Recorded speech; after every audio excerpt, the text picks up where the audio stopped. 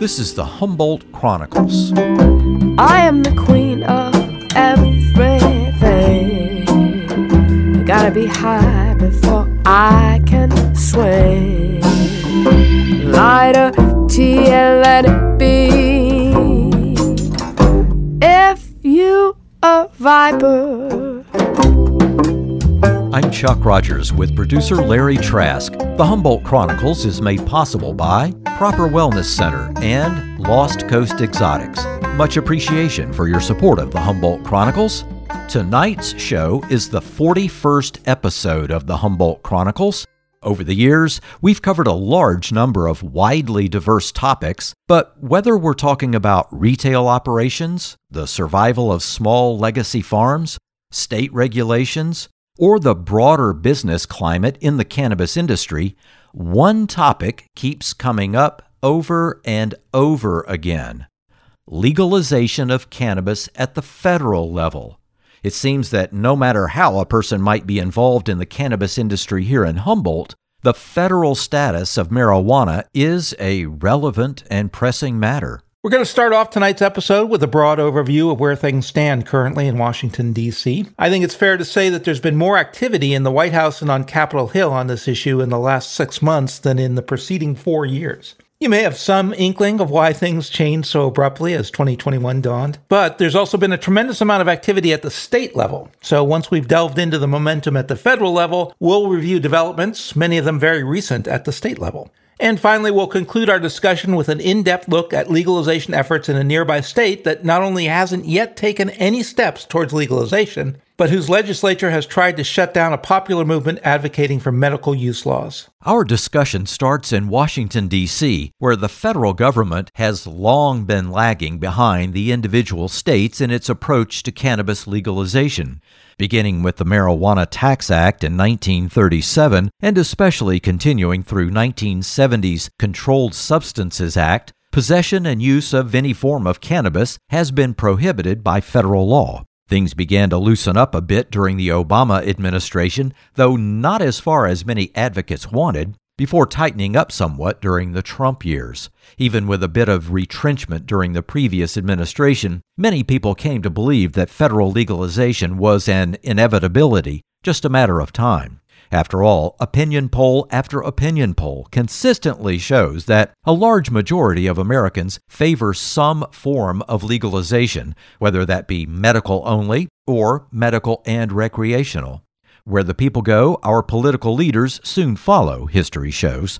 Here's what our Congressman Jared Huffman had to say back in October of last year when we asked him, prior to the presidential election, what he thought a Biden-Harris administration might bring. Well, I've talked to Kamala Harris specifically about it. We are colleagues in the Congress, and I've known Kamala for many, many years, and she definitely has evolved on this issue. As a prosecutor, it won't surprise anyone to know that I think she was quite skeptical of cannabis legalization years back.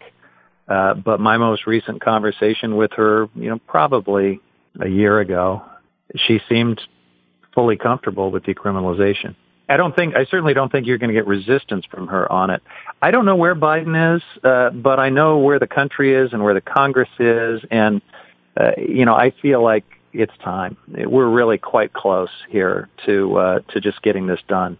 And then everybody is going to wonder why we waited so long, because it's going to be no big deal. And indeed, though it's far too early to start the celebration, things look like they might be starting to change in the nation's capital.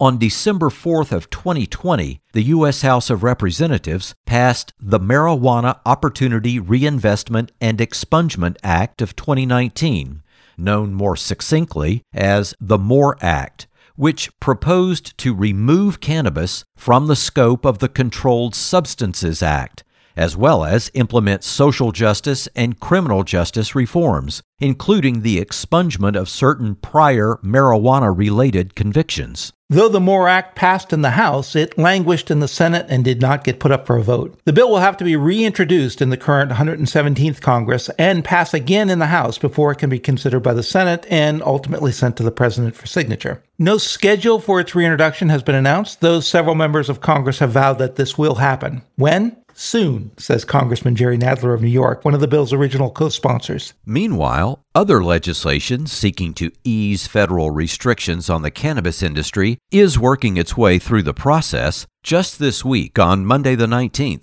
the House of Representatives passed the SAFE Banking Act. That's a bill that protects banks that provide services to cannabis businesses in legal states from being penalized by federal regulators. Access to banking services that all other businesses enjoy has been denied to the cannabis industry, and the SAFE Banking Act, which received bipartisan support and passed the House with a vote of 321 to 101, seeks to reverse that. The bill has not yet been scheduled for consideration by the Senate, and Senate Majority Leader Chuck Schumer yesterday indicated that he does not intend to push the measure forward in the Senate ahead of full legalization. Why? Well, according to Senator Schumer, a cannabis banking bill will get support from senators who do not back broader reform measures. So, he intends to link the two issues in the hope of increasing support for more comprehensive reform. Of course, getting through Capitol Hill is just one hurdle, albeit a significant one. A bill is really just a proposal until it's signed into law by the president, and Joe Biden's position on cannabis legalization has varied from opposed to ambiguous. Here's New Jersey Senator Cory Booker, one of three senators putting forth the most effort to bring about an end to marijuana prohibition, addressing then-candidate Joe Biden's stance during a Democratic debate in Atlanta in November of 2019. I have a lot of respect for the vice president. He has sworn me into my office as a hero. This week, I hear him literally say that I don't think we should legalize marijuana. I thought you might have been high when you said it. and let me tell you, because marijuana in our country is already legal for privileged people. And it's the war on drugs has been a war on black and brown people. For the record, here's candidate Biden's response. I'll be very brief. Number one, I think we should decriminalize marijuana, period. And I think anyone who has a record should be let out of jail. Their record's expunged. It be completely zeroed out.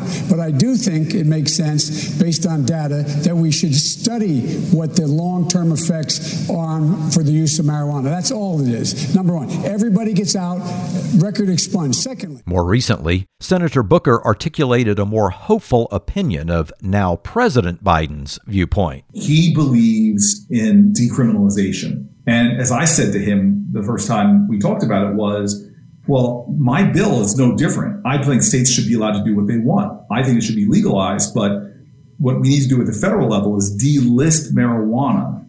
And as soon as you decriminalize marijuana, you open up states that right now are not able to do a lot of things to give way for what I want to achieve. So his policy position on marijuana, he may say, I'm not for legalization, I'm for decriminalization. As a federal official, that's where I'm trying to get. I went from introducing the Marijuana Justice Act, I can't remember how many years in Congresses ago, that I remember people snickering at me that I would take such a bold pen, probably the most comprehensive bill on marijuana reform ever. And now I have two of the more powerful people in the Senate, the chairman of the Finance Committee, Ron Wyden, and Chuck Schumer, my partnering with me. Right. They're my two wingmen. I'm or the three amigos that are leading this bill. And it's not just the legalization bill. I try to tell people all the time, do not just seek adult use, because if that was all we did, it would be unjust. You need to talk about expunging records. It remains to be seen, though, what position President Biden might ultimately take on whatever proposal comes out of Congress, whenever it actually does. Just yesterday, 4/20, White House Press Secretary Jen Psaki was asked directly about Biden's support for nationwide legalization. Her response could be characterized somewhere on the range of aggressively non-committal to strategically vague. This is 4/20, as Senator Chuck Schumer said from the Senate floor. He called it the unofficial American marijuana holiday. And he said that he now supports legalizing marijuana on a national level. Is this something that President Biden would support? Well, the president supports leaving decisions regarding legalization for recreational use up to the states, rescheduling cannabis as a Schedule II drug so researchers can study its positive and negative impacts. And at the federal level, he supports decriminalizing marijuana use and automatically expunging any prior criminal records. He also supports legalizing medicinal marijuana. So that's his point of view on the issue. So if the House and Senate pass a bill legalizing marijuana at a federal level, would the president sign it? Well, I just have outlined what his position is, which isn't the same as what the House and Senate have proposed, but they have not yet passed a bill. Psaki's comments notwithstanding, most of the recent developments coming out of Washington are positive from a pro-legalization perspective, and it's true that legislative activity in this regard has increased on Capitol Hill in recent months, a trend that seems to be continuing. But nothing is certain in the world of Washington politics, and nobody is talking about anything even approaching a date certain when legislation will be enacted and laws will change. At the state level, however, things are changing and rapidly, and we'll take a look at that when the Humboldt Chronicles continues. Back in a moment.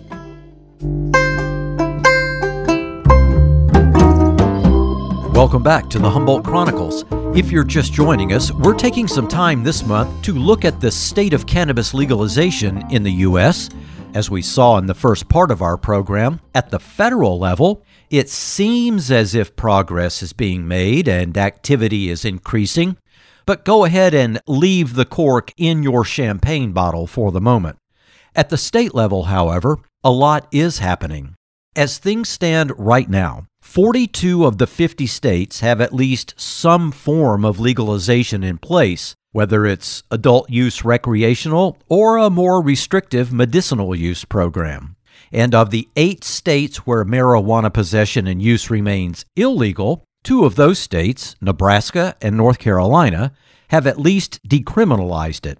And it is accurate to say that grassroots legalization efforts are underway in each state in which prohibition persists, one of which we're going to take a closer look at later on in the final segment of this show. In the November 2020 general election, ballot initiatives permitting either adult use recreational or medicinal marijuana passed in Arizona, Montana, New Jersey, Mississippi, and South Dakota, although the situation in South Dakota has been rendered somewhat murky due to a circuit court decision declaring the initiative state unconstitutional. It is broadly true that the general population is further ahead than the politicians, at least according to opinion polling, but the long prevailing sentiment favoring prohibition is losing favor in some state houses. As recently as April 12th, New Mexico Governor Michelle Grisham signed Special Session HB2 into law, legalizing the adult use of recreational marijuana. Companion legislation expunging past cannabis convictions was also signed into law. Adults 21 and older in New Mexico can purchase and possess up to 2 ounces of cannabis and can grow up to 6 mature plants. Legal retail sales are expected to begin in April of 2022. In February of this year,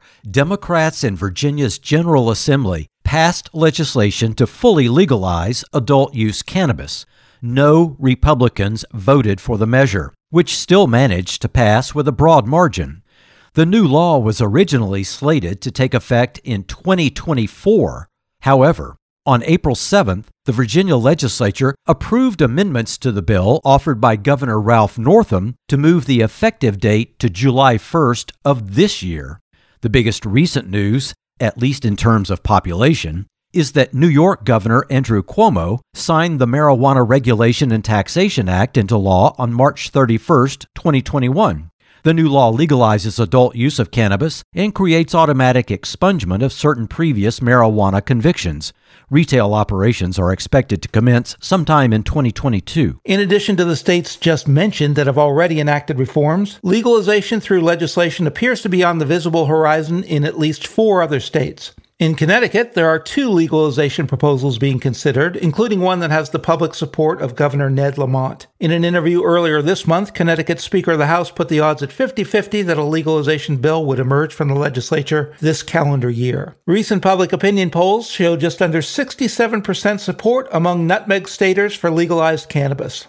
Delaware, one of President Biden's home states, seems similarly poised for legislative action. Despite Republican opposition, an adult use bill has progressed out of a House committee and is now being considered by the Delaware House Appropriations Committee, its final stop before being considered by the body as a whole. Also in New England, a pair of Rhode Island Senate committees held a joint hearing on legalization proposals earlier this month, including one put forward by Rhode Island Governor Dan McKee. While action on these proposals has yet to be taken, Ocean State senators discussed legalization as an inevitability, especially in light of reforms undertaken by neighboring states.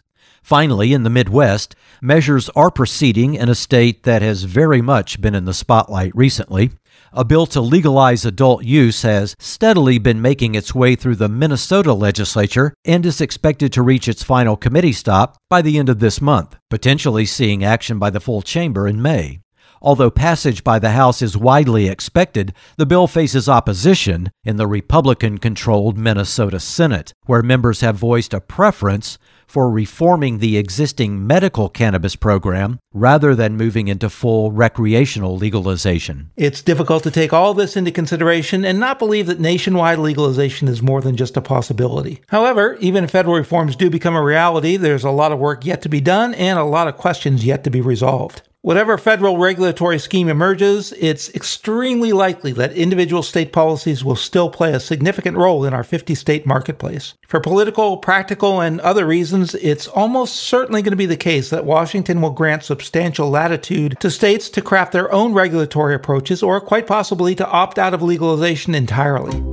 After a short break, we're going to take out the microscope and focus in on one particular state, not very far from here, where the population seems to be of one mind and the politicians of another. This is the Humboldt Chronicles. Thanks so much for listening to the Humboldt Chronicles. In the preceding 2 segments of tonight's show, we looked at legalization activity at the federal level and the significant momentum continuing at the state level. As mentioned, currently there are only 6 states where possession and use of cannabis remains fully illegal and not decriminalized: Alabama, Kansas, South Carolina, Tennessee, Wyoming, and our neighbor to the north, Idaho.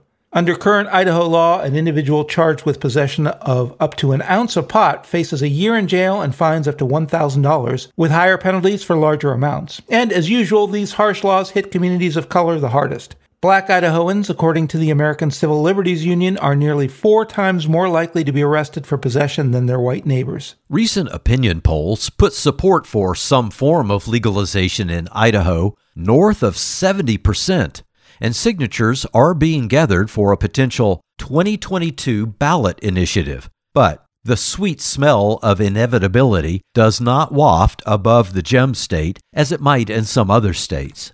Legislators in Idaho, and particularly in the Idaho Senate, have been unusually aggressive in their opposition, not just to legalization measures in the Idaho legislature, but to the very question even being put before the citizens of the state. In February of this year, the Idaho Senate approved a resolution to amend the state constitution to prevent marijuana and other drugs from ever being legalized, even if approved by voters in a ballot question. This resolution ultimately failed in the Idaho House, but still received more votes in favor than against. We spoke with Russ Belville, spokesperson for the Idaho Citizens Coalition, one of 2 organizations in Idaho currently working to place a medical cannabis initiative on the 2022 ballot. We asked Russ why some Idaho politicians are so strongly opposed. We have a saying, welcome to Idaho, set your clock back 30 years.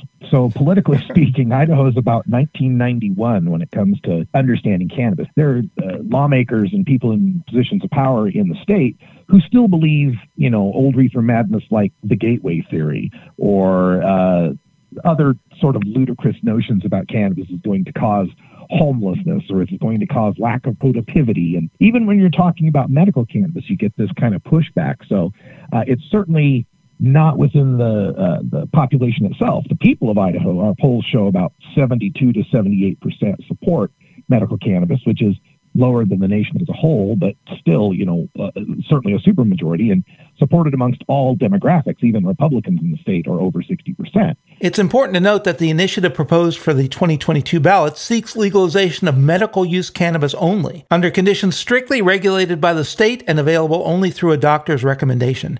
Here again is Russ Belville. The Idaho Medical Marijuana Act is a very middle-of-the-road, mainstream medical marijuana proposal, similar to ones that we'd see in Montana and some of the other states.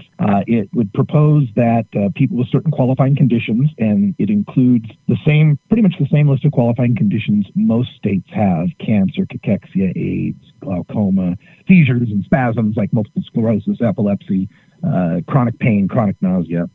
Post-traumatic stress is included as well. And terminal conditions. Any terminal condition would qualify for medical cannabis.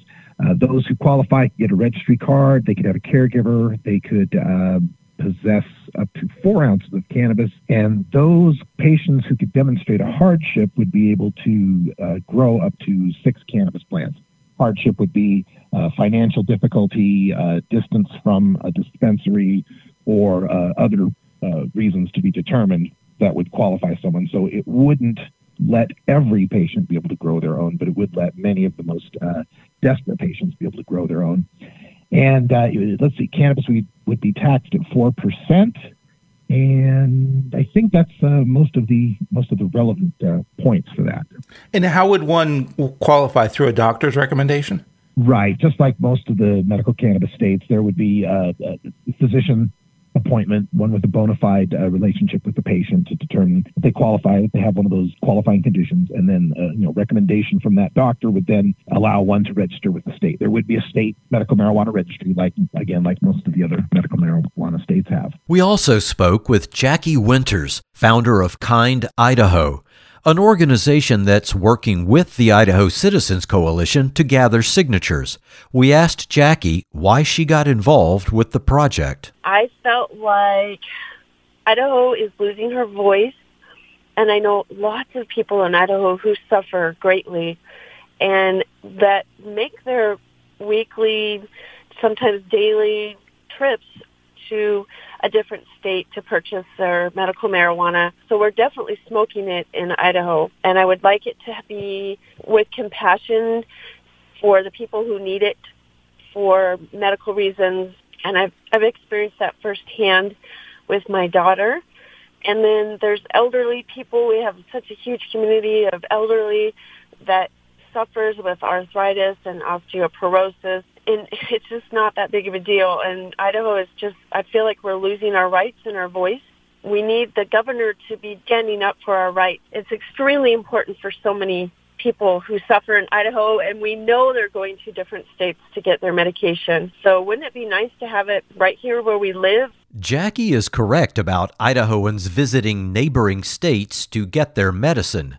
The town of Ontario, Oregon, the birthplace of the school lunch staple tater tots, sits at the edge of the Treasure Valley, as it's known, where 40% of Idaho's population lives.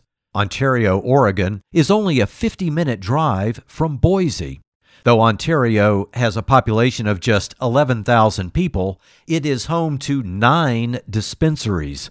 Some have estimated that Ontario, Oregon will eventually generate $120 to $130 million in annual sales, a figure exceeding 10% of the entire state's 2020 sales. Here's Jackee Winters. The figures from Oregon and Washington and all the 8 dispensaries they have there are booming. I mean, it's just unreal. Of course, that's Idaho money. They know where it's coming from. So most definitely there are drugs in Idaho. There are. I would just like it to be legal for medical patients.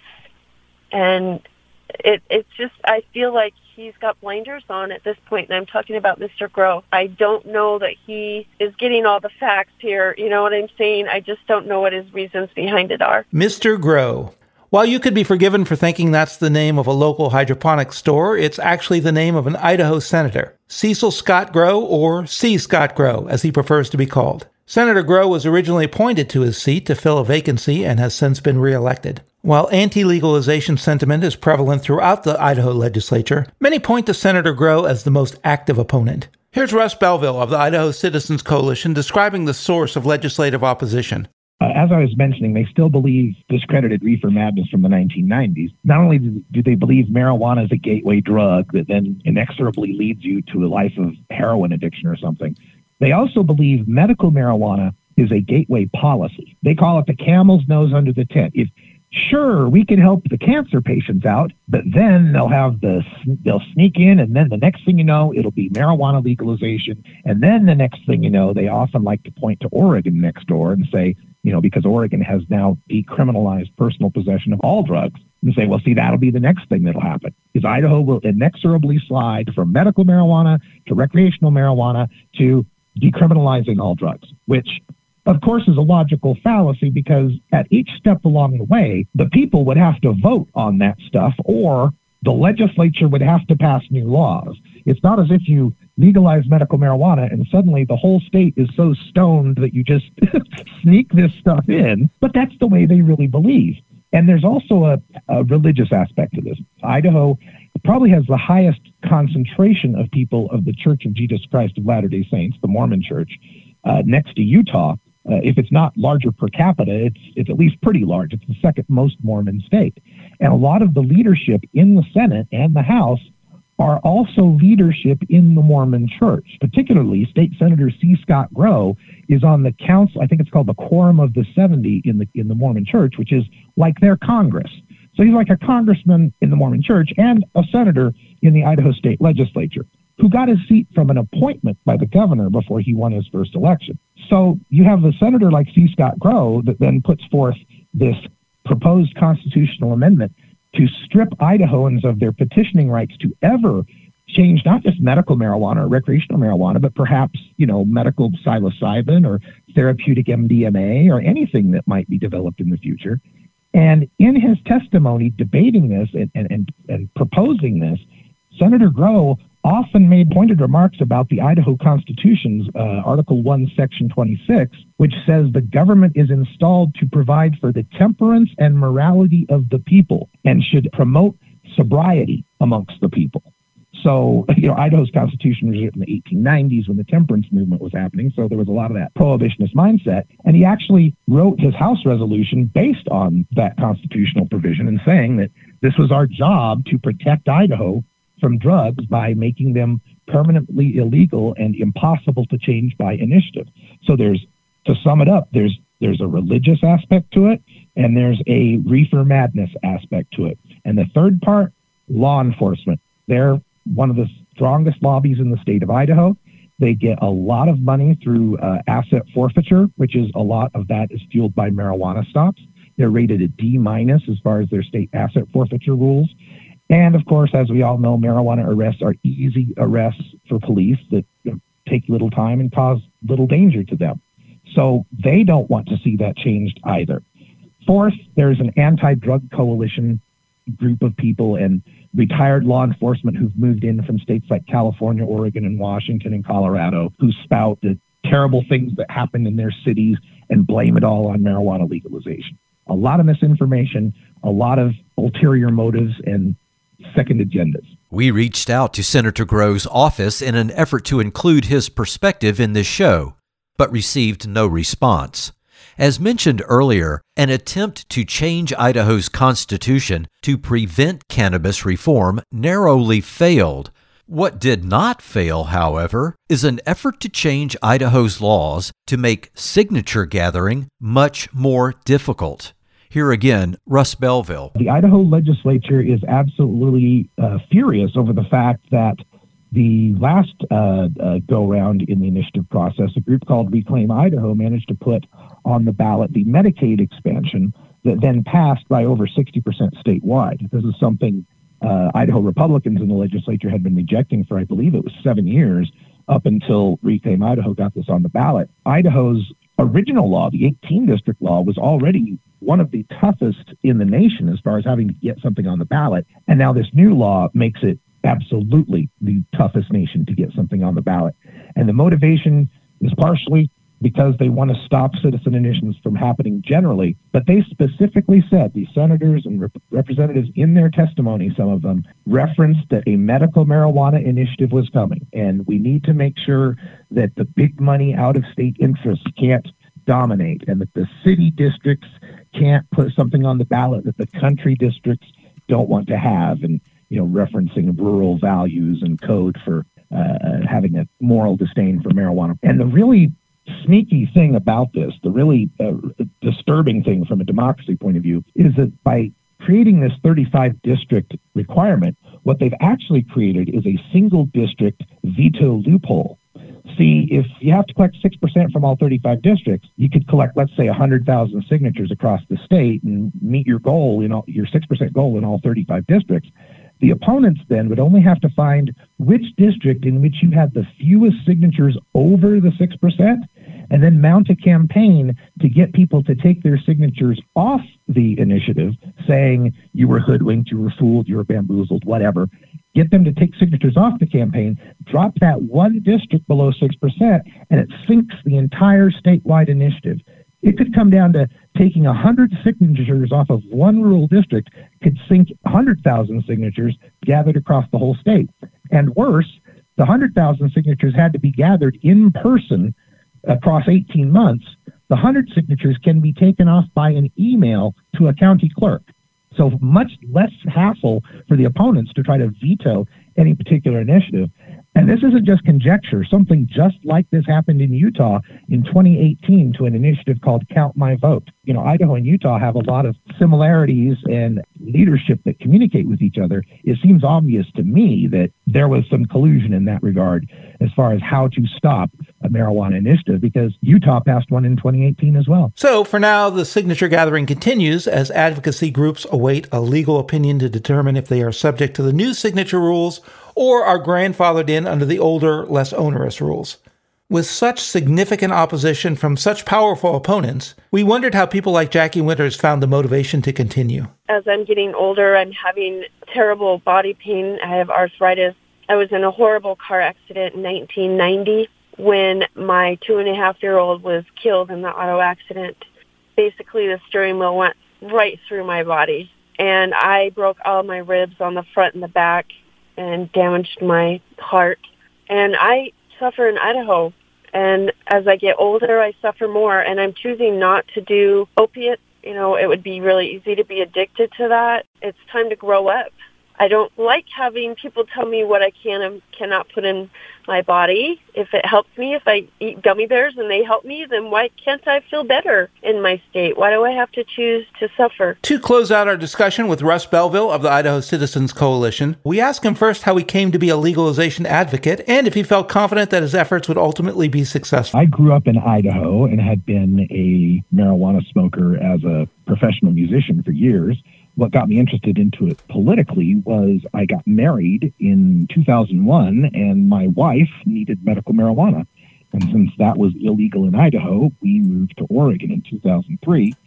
From there, I met many people who were involved in the medical marijuana movement, and it just became a political obsession for me because once I saw how cannabis helped people so much and how fruitless and destructive its prohibition has been, I was just motivated from that point on to work however I can to get these laws changed. I'm optimistic that if we're grandfathered in under the original 18 district rule, that yes, it will get on the ballot. And if it's on the ballot, it will pass. I will bet any sum of money on that. If we're forced to compete under the new 35 district rule, that's tough because nobody's ever tried to qualify under that rule before and we have no idea what the metrics of success would even look like. But I can tell you this, we're not going to stop. We will continue fighting this every 2 years until they take our initiative powers away. I'm Chuck Rogers with producer Larry Trask. This edition of the Humboldt Chronicles will be posted soon at 941lounge.com,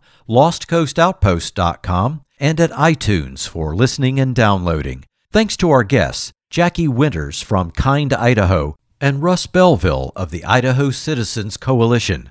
Finally, much appreciation to our sponsors, Proper Wellness Center and Lost Coast Exotics. We'll be back with the Humboldt Chronicles at 6 p.m. on the third Wednesday of May. See you next time, May the 19th at 6 p.m.